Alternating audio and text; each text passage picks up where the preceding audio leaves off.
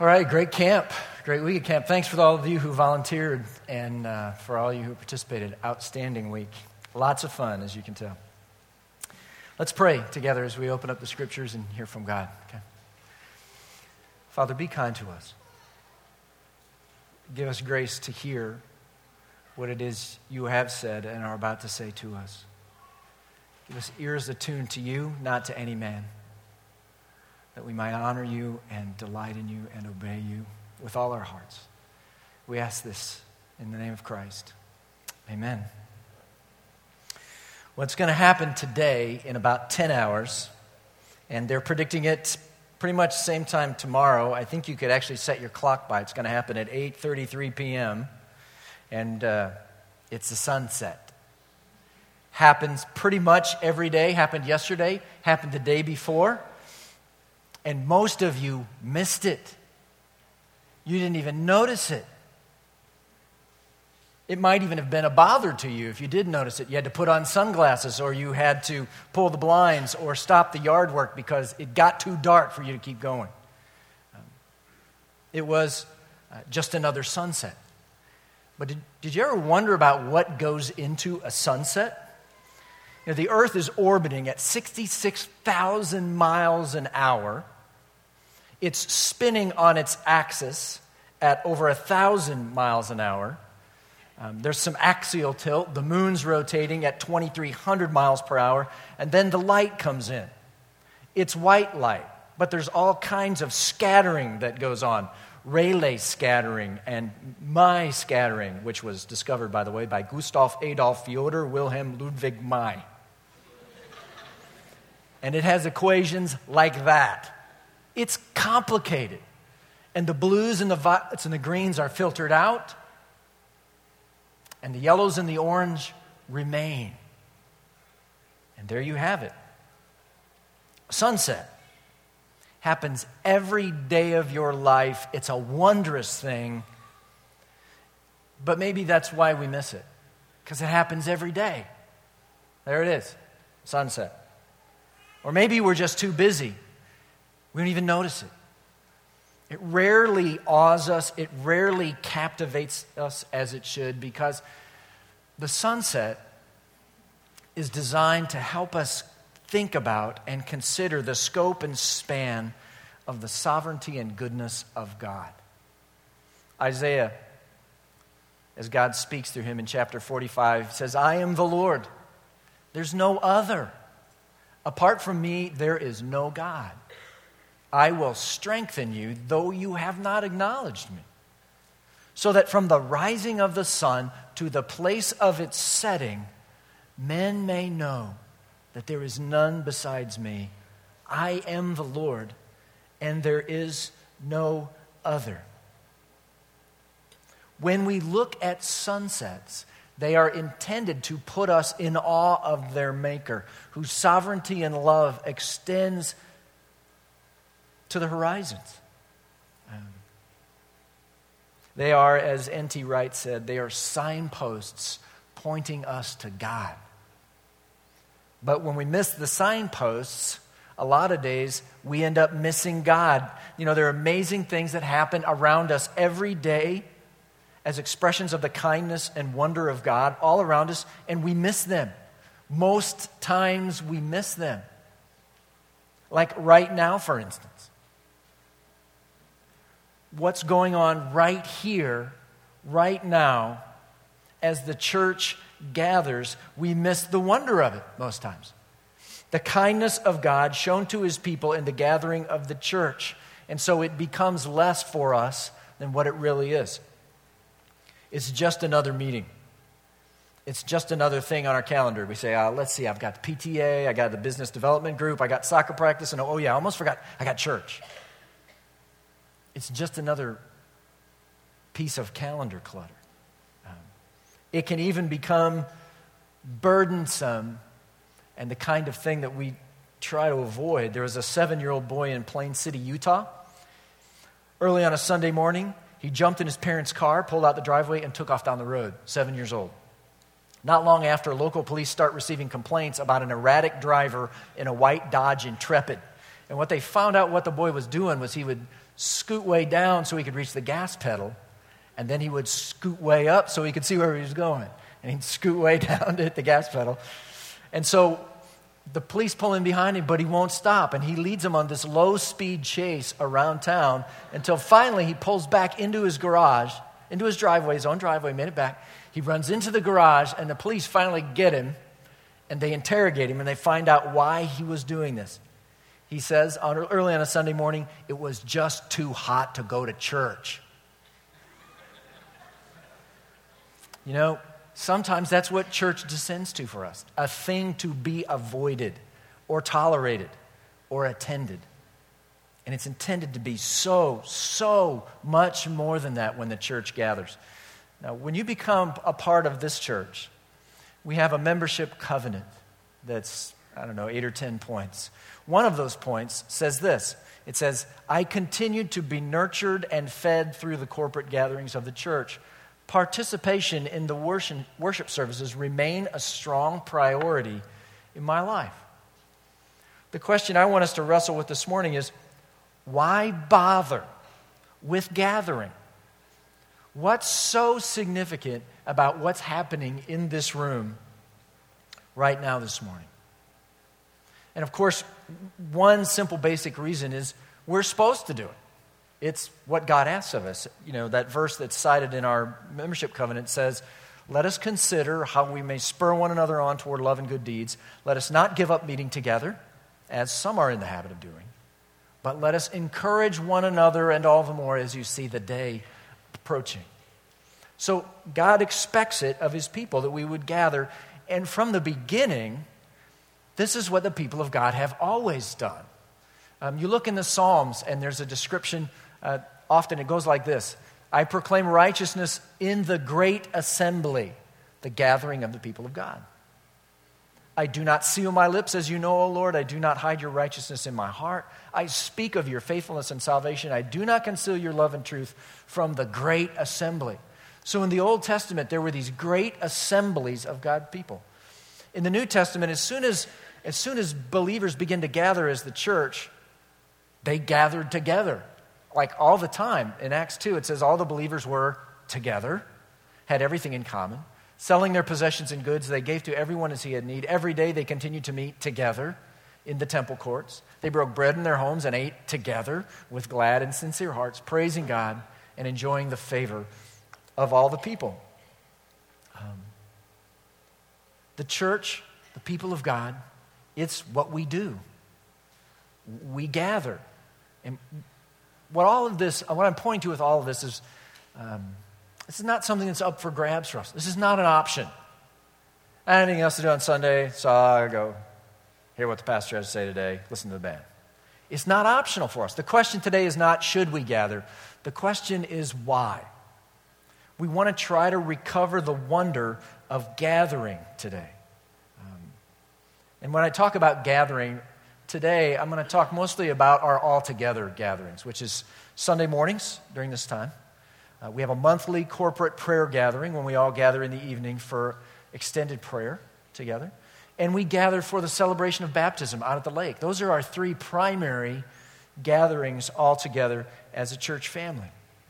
Why do we bother with those? Why do we gather on Sunday mornings? I'd say we gather on Sunday mornings principally to put the universe back in order because it's gotten all disordered all week. Not this universe cosmologically, but the universe in here, the way I think about, the way I see things. During the week, the center of the universe tends to shift for us from God to me. The world begins to revolve around me. And when we gather on Sunday mornings, we recalibrate around that. Nancy Cheatham writes about her sister who got a new car with all the tech options. And she's driving her brand new car in the rain. She goes to turn the wipers on, and she hits the wrong knob, and the car says, drive car in 360 degrees.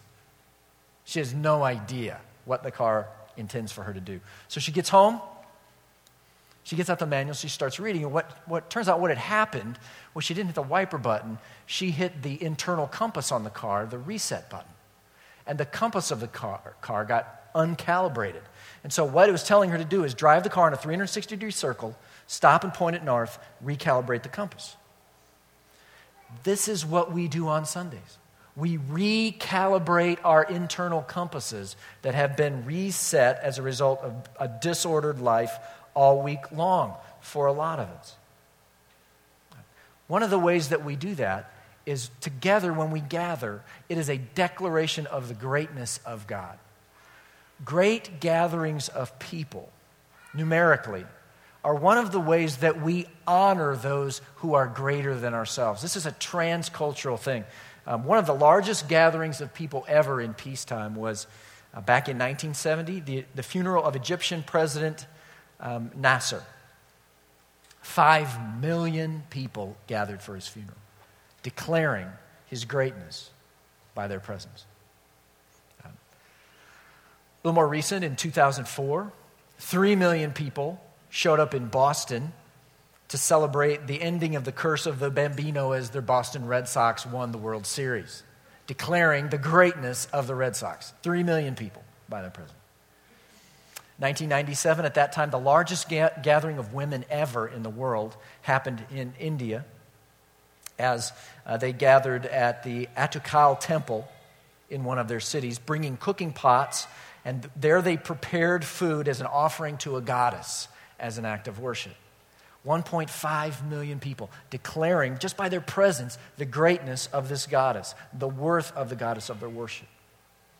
Our God is most worthy of great gatherings in his honor. So every week in our land, just in our country, 118 million people gather for the express purpose of declaring the worth of God above all others. Who knows how many more millions around the world gather to declare and worship the great sovereign creator and sustainer of all that is, the one triune God, Father, Son, and Holy Spirit. You sense this imagery of how great throngs ascribe greatness to the one they're gathered for in the book of Revelation. In chapter 5, it says, I looked, I heard the voice of many angels, numbering thousands upon thousands, 10,000 times 10,000. They encircled the throne of God and the living creatures and the elders, and in a loud voice they sang, Worthy is the Lamb, that's Christ, who was slain to receive power and wealth and wisdom and strength and honor and glory and praise. The greatness of our Savior, Jesus the Christ, merits a great, full gathering of his church to worship and declare his glory. So when we get together here on a typical Sunday at North Wake, there are almost, in the two services and all the other compartments around our campus, there are almost 1,000 people here on a Sunday, if you count kids. If you don't count kids, there's about 12 of us. But if you count everybody, it's not far off of 1,000 people. And we are saying, by our weekly gathered observance here on the Lord's Day, that God is worthy, Christ is worthy of a great gathering in his name. And so here, today, when we get together, we're recalibrating. Okay? We're restoring rightful order to the universe, the dethroning of me, the enthroning of God again in our hearts and minds as supreme and great. We are agreeing with Pastor Rick Warren, who started his best-selling book, The Purpose-Driven Church, with the sentence, "It's not about you." Really, it's not. It's about the one who created the universe by his great power. It's about the one who by his great love has redeemed us through the work of Christ on the cross, who has bought us when we were like slaves and now adopted us as sons and daughters of God. We are saying what Isaiah said in chapter 46. He says, remember this, fix it in your mind. Take it to heart, you rebels. He's talking to us. Remember the former things, those of long ago. I am God and there is no other. I am God and there is none like me. I make known the end from the beginning, from ancient times, what is still to come. I say my purpose will stand, and I will do all that I please. So we are reestablishing the supremacy and great worth of God in our minds when we gather this day in this place. And not only by the number of us who are gathered, millions and millions of us gathered to honor God is great, but also by an act of sacrifice. Sacrifice, or we might call it offering, has always been a part of the worship of the one true God. It always has, from the beginning. And the offering is always made by the worshiper to one who is more worthy, from the lesser to the greater. And so we take a thing, we just did it during the video, called an offering, where we give our resources. And it's not just to keep the lights on and the AC running, helpful as though that is. It is an act of worship whereby we declare with our resources that there is one more worthy of these resources than me. Okay. There is one greater who deserves these resources more than I do. And so we reorder the universe whenever we take the offering. More than that, though, there's a reordering that happens for us as American Christians when we make an offering not just of resources, but of our most precious commodity as busy Americans. We offer every Sunday morning our time. We stop doing all that we are doing. We say no to soccer games, no to tea times, no to work, no to sleeping in, no to coffee shops, no to the Sunday paper, no to the internet, no to anything that would compete with this time. And we say, God is greater than all of these. He is more worthy than all of these. He is supreme. He is the most precious one amongst us, worthy of our love. And we say that with our most precious commodity, our time. Every week we say, this time I will not compromise. This time I will dedicate with the people of God for God's glory in our gathered act of worship. When we do this, we are saying this to our children in an extraordinary way. And dads, on Father's Day, I want you to hear this statistic that came from some Swiss researchers in the mid-90s. It's absolutely stunning, and I think it probably spills happily over into our culture. If a father does not go to church, no matter how faithful his wife is in that activity, only one child in 50 will become a regular worshiper. Okay? 1 in 50. If a father does go regularly, no matter what the practice of the mother, between 2/3 and 3/4 of their children will become churchgoers at some level. Between 2/3 and 3/4. Dads, your example matters. Someone is watching you. You are, in a sense, preparing the next generation to worship God, which He is worthy of, by your own example, by setting the direction of your children, simply by your faithfulness in this hour, not compromising in your commitment to worship God as part of the church gathered. However, many times, the examples of dads is quite contrary to that in their commitments. Consider, for example, one Sunday morning, 2 men are out in a boat fishing. After several hours on the lake without catching a single fish, one of the men says to his friend, we probably should have just stayed home and gone to church. And the other man says, well, I could have stayed home, but I couldn't have gone to church. Why is that? His friend asks him. He says, my wife is sick. Just think about that for a minute. All right, he could go fishing when his wife was sick, but he couldn't go to church, hence you'll get it later. Your wife will explain it to you on the way home.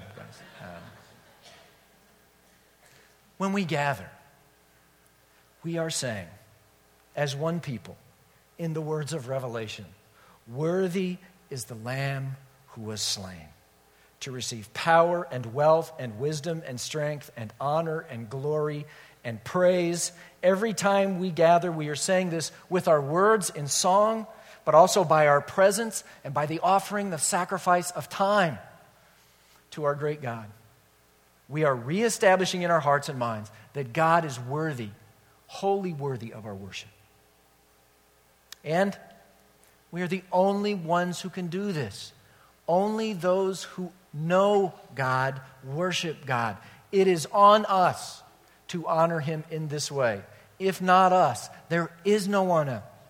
This is our calling, together to say with Paul and the church throughout the ages who have said, now to Him who is able to do immeasurably more than all we ask or imagine, according to His power that's at work within us, to Him be glory in the church and in Christ Jesus throughout all generations, forever and ever. Amen. So, we're righting things in the universe, at least our perception of it, by exalting God as worthy.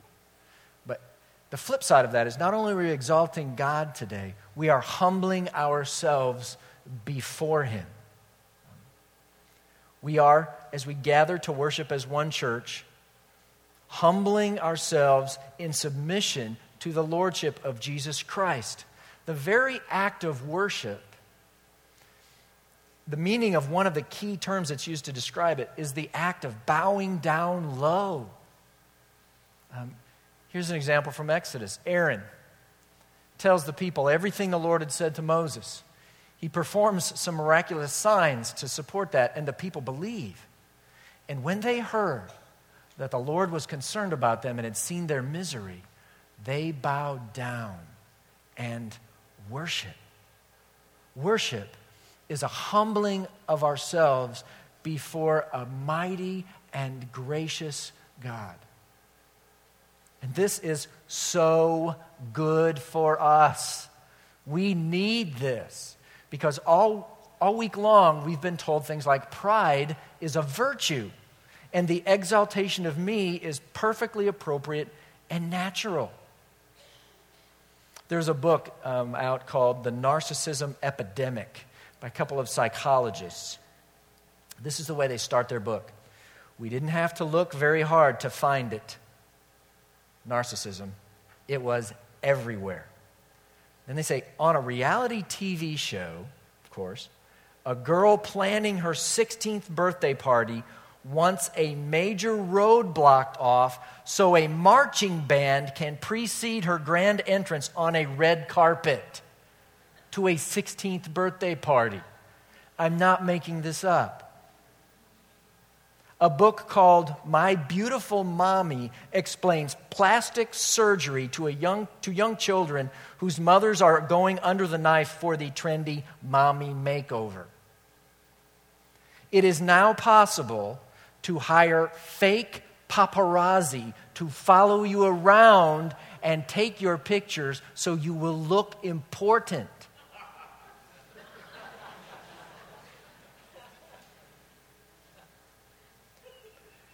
People buy expensive homes with loans far beyond their ability to pay, or at least they did until the mortgage market collapsed as a result.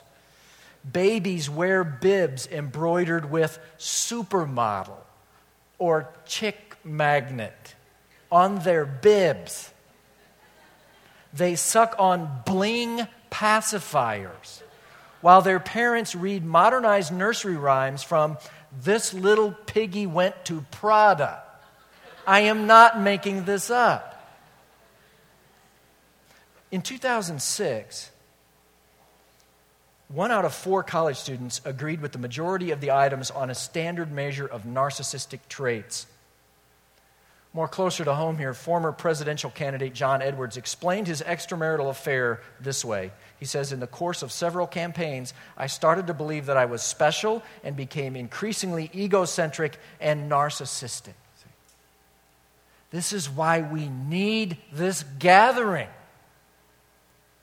Just so we can chant together. It's not about me. It's not about me. It's about a great king and a loving father who spoke the world into existence and in love sent his son to buy us from slavery so we could be his adopted sons and daughters. We agree with Nehemiah and the Levites, a whole bunch of them, who said, "Stand up and praise the Lord your God, who is from everlasting to everlasting. Blessed be your glorious name, and may it be exalted above all blessing and praise. You alone are the Lord. You made the heavens, even the highest heavens, and all their starry host, the earth and all that is in it, the seas and all that is in them. You give life to everything, and the multitudes of heaven worship you." See, when the church gathers by the proclamation of the word in song and speech, God is restored to his unique place above all others. And like Isaiah, we say, as he speaks for God, he says, "Turn to me and be saved, all you ends of the earth. For I am God, there is no other. By myself I have sworn, my mouth has uttered in all integrity a word that will not be revoked. Before me every knee will bow. By me every tongue will swear. They will say of me, in the Lord alone are righteousness and strength. All who have raged against him will come to him and be put to shame. But in the Lord all the descendants of Israel will be found righteous and will exalt." See, this is why we so desperately need to gather. We have been duped all week long that it's all about me. And here we have the opportunity to bow low and become small before God. President Theodore Roosevelt was famous for this. He was evidently a great lover of the outdoors, and he used to, in the time before city lights obscured the skyline out behind the White House, he would take diplomatic guests, walk out behind the White House, and just let them see the stars. And they would just stand there quietly and watch. Nothing would be said. And after a while, President Roosevelt would say, "Gentlemen, I believe we are small enough now. Let's go to bed." See? This gathering is one way we recover our smallness before the Creator of the universe and the lover of our souls. By gathering here. As Peter said it very simply, "Humble yourselves, therefore, under God's mighty hand." Creation can do that. But the church gathered can do that supremely each and every Sunday. As God is lifted up, we bow down low and are put in our rightful place on our faces, bowed down before him. Now, there's so many other good things that come to us through this gathering. I'm just going to skip the rock across the pond and kind of touch on a few of them this morning. One of the casualties of sin, unaddressed in our lives, is that we become spiritually dense. We just don't see things rightly. Sin has a way of making us insensitive to the things of God. You pick that up from Romans chapter 1, where writing about the effect of sin on our world, he says, although they knew God, they neither glorified him as God nor gave thanks to him, but their thinking became futile and their foolish hearts were darkened. Sin makes us dull spiritually. Busyness has a way of making God inaudible to us. We're just too busy to slow down and listen. That Obstacles to Growth survey I've cited before says 62% of American Christians say that it is often or always true that the busyness of life gets in the way of my relationship with God. 62% of us say that's often or always true. When we gather, the proclamation of the Word of God has the potential to awake us from our sin-induced slumber because it calls us to repent. Honestly, you can go all week and not have anybody call you to repent, especially if you're single. You can go all week and not have anybody call you to repent. If you come here, then you, as a kind invitation from God, are called to repent of your sins. It is a rescue. It is a protection for you. In Romans 2, Paul says, "Do you show contempt for the riches of God's kindness, tolerance, and patience, not realizing that it's God's kindness that leads you towards repentance?" Because God doesn't just lead us to repentance. He leads us to repentance and offers us hope and grace. Later in Romans, he'll say, "For everything that was written in the past was written to teach us, so that through endurance and the encouragement of the Scriptures," what we're doing right now, "we might have hope." The promises of God, the accounts of His faithfulness and love for His people, they bring to us hope when we are discouraged. When we gather here in this room, cold, indifferent hearts can be revived. And one of the great tools that God has given us for that is music, that our worship team leads us so extraordinarily in. Music as a connecting point in worship to God. But music is a powerful tool. I want to read you a quote. Listen carefully to it, and then I'll tell you who it's by. He writes, "If I had my life to live over again, I would have made it a rule to read some poetry and listen to some music at least once a week. For perhaps the part of my mind now atrophied would thus have been kept active through use. The loss of these tastes is a loss of happiness. It may possibly be injurious to the intellect and more probably to the moral character by enfeebling the emotional part of our nature." This was written, I believe, late in his life when he denied his faith, by Charles Darwin. So music, God uses when we gather together here live in the throng, the great assembly. God uses that to awaken us from our slumber and to thaw out cold hearts. The other thing He uses when we're gathered together are what I call catalytic worshipers. They've sat in front of you. If you put their hands in their pockets, they would blow their pockets right out when worship came. Their hands are lifted, they are excited, they're exuberant, they are enthusiastic. Daniel Creswell would spontaneously combust if it was not for the grace of God when he gets the opportunity to lead us in worship. He is a passionate, exuberant, catalytic worshiper of God. And as an introvert, those examples help me. Out of the corner of my eye, I see somebody worshiping passionately, and it makes me go the next step in unrestrained adoration and worship for God. Passionate worshipers do that. Suffering worshipers.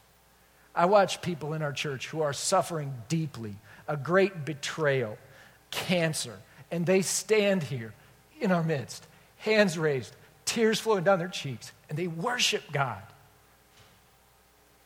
And I'm inspired to join them in that. Sometimes just being in the midst of the gathered church at worship will strengthen your faith. There's a book called "In Darkness Is My Only Companion." It's a Christian response to mental illness, and it's by Catherine Green McWright. She had 10 years of extreme depression and bipolar disorder. And this is an excerpt from her writing. It's really profound. She says, "This is why it is so important to worship in community, to ask your brothers and sisters in Christ to pray for you. Sometimes you literally cannot make it on your own, and you need to borrow from the faith of those around you. Sometimes," she says, "I cannot even recite the creed unless I am doing it in the context of worship, along with all the body of Christ. When reciting the creed, I borrow from the recitation of others. Companionship," she says, "in the Lord Jesus is powerful." So your presence matters to those who are struggling here. When we gather, we're forced to slow down enough to remember. We've been so busy all week that we've forgotten the great loving sacrifice of Christ for us. And here, we're forced to slow down and remember. We sit under the preaching of the Word together. It's a non-negotiable here. You're confronted by the Word here in an extraordinary way. If you're listening to somebody on the radio and they tick you off, you turn them off. If you're reading a book and it bothers you, you put it down. Here, you're held captive. We lock the doors during the sermon. Not really. The fire marshal frowns on that, but there's a sense in which you will hear things here that you will not seek out to hear anywhere else than the church gathered under the proclamation of the Word. And we do that together as one people. We lift our voices and are united in praise around one set of glorious lyrics, like that opening song we sang about the great I am. We are united together in prayer as we intercede for people all around the globe, from our family and those they are trying to reach. We are made one when we gather. All of this and so much more is offered to us by our kind God in the mandate that we gather. Order is restored to the universe of our hearts. God is enthroned once again. We are removed from the center and called to humbly submit to his lordship. Let me close with just a word about the two other special gatherings, and I know I'm holding you late, but I want you to just think about these with me. When the church gathers for prayer, extraordinary things happen. It's all over the pages of Scripture. One example is in Acts 12. Peter's in prison, and they call out particularly, but the church was earnestly praying to God for him. And then this miraculous deliverance happens. An angel appears, wakes him up, the chains fell off, and he's free. But they underscore for us that that's because the church was praying. In 1 John 5, if anyone sees his brother commit a sin that does not lead to death, he should pray, and God will give him life. We, as a church family, are deeply committed to loving each other, and we have a sister who has fallen into one of these kinds of sins. Our church gathered last month to pray for her as a church family with the hope that God would free her from the snare that has been set for her. I hope you were there. I hope you didn't compromise that time for a ball game or a TV show or something like that. Because when the church gathers for prayer, God is extraordinarily kind to us. Honestly, I look forward to sometime one of those monthly gatherings when every seat's filled in this room. It takes two settings for us to fill it on Sunday morning. If we could fill this room with people interceding, I can't imagine how his kindness might be displayed. The other is baptism. Every so often we go out to the lake and we baptize believers who are desiring to testify to their faith in Christ and follow him in baptism. It's one of the great sacred acts of worship of the church, not just of that individual, but of the church. It is an act so powerful that when governments oppose the gospel, they do it at the point of baptism. That's what they declare illegal. That's the point at which they persecute the church. Don't baptize. Don't let them publicly baptize, because they know it's so powerful for the church. And it's the best party we have. Don't miss it. It's grand. It's the best celebration we have. So I hope you get it this morning. Do you get it? Do you see better what we're really about here? Why we need this time? Why it's not some optional, flexible, if I don't have anything else to do, if there's nothing good on, I'll go kind of thing? That to gather as the church, the body and the bride of Christ, is to restore order to our universe that we so desperately need and that God so fully deserves. But you need to understand that you won't get the church gathered, corporate worship. Its significance will escape you if you don't embrace the love of God poured out for you in the death and the resurrection of his Son. That's how you enter the church. That faith in Christ is what brings you into the church, God's people. And that's the necessary consideration for you this morning. I'm going to invite you. Let's stand. We're going to close with that song that we started things with. Declare the greatness of our God together, and then I'll dismiss us after that.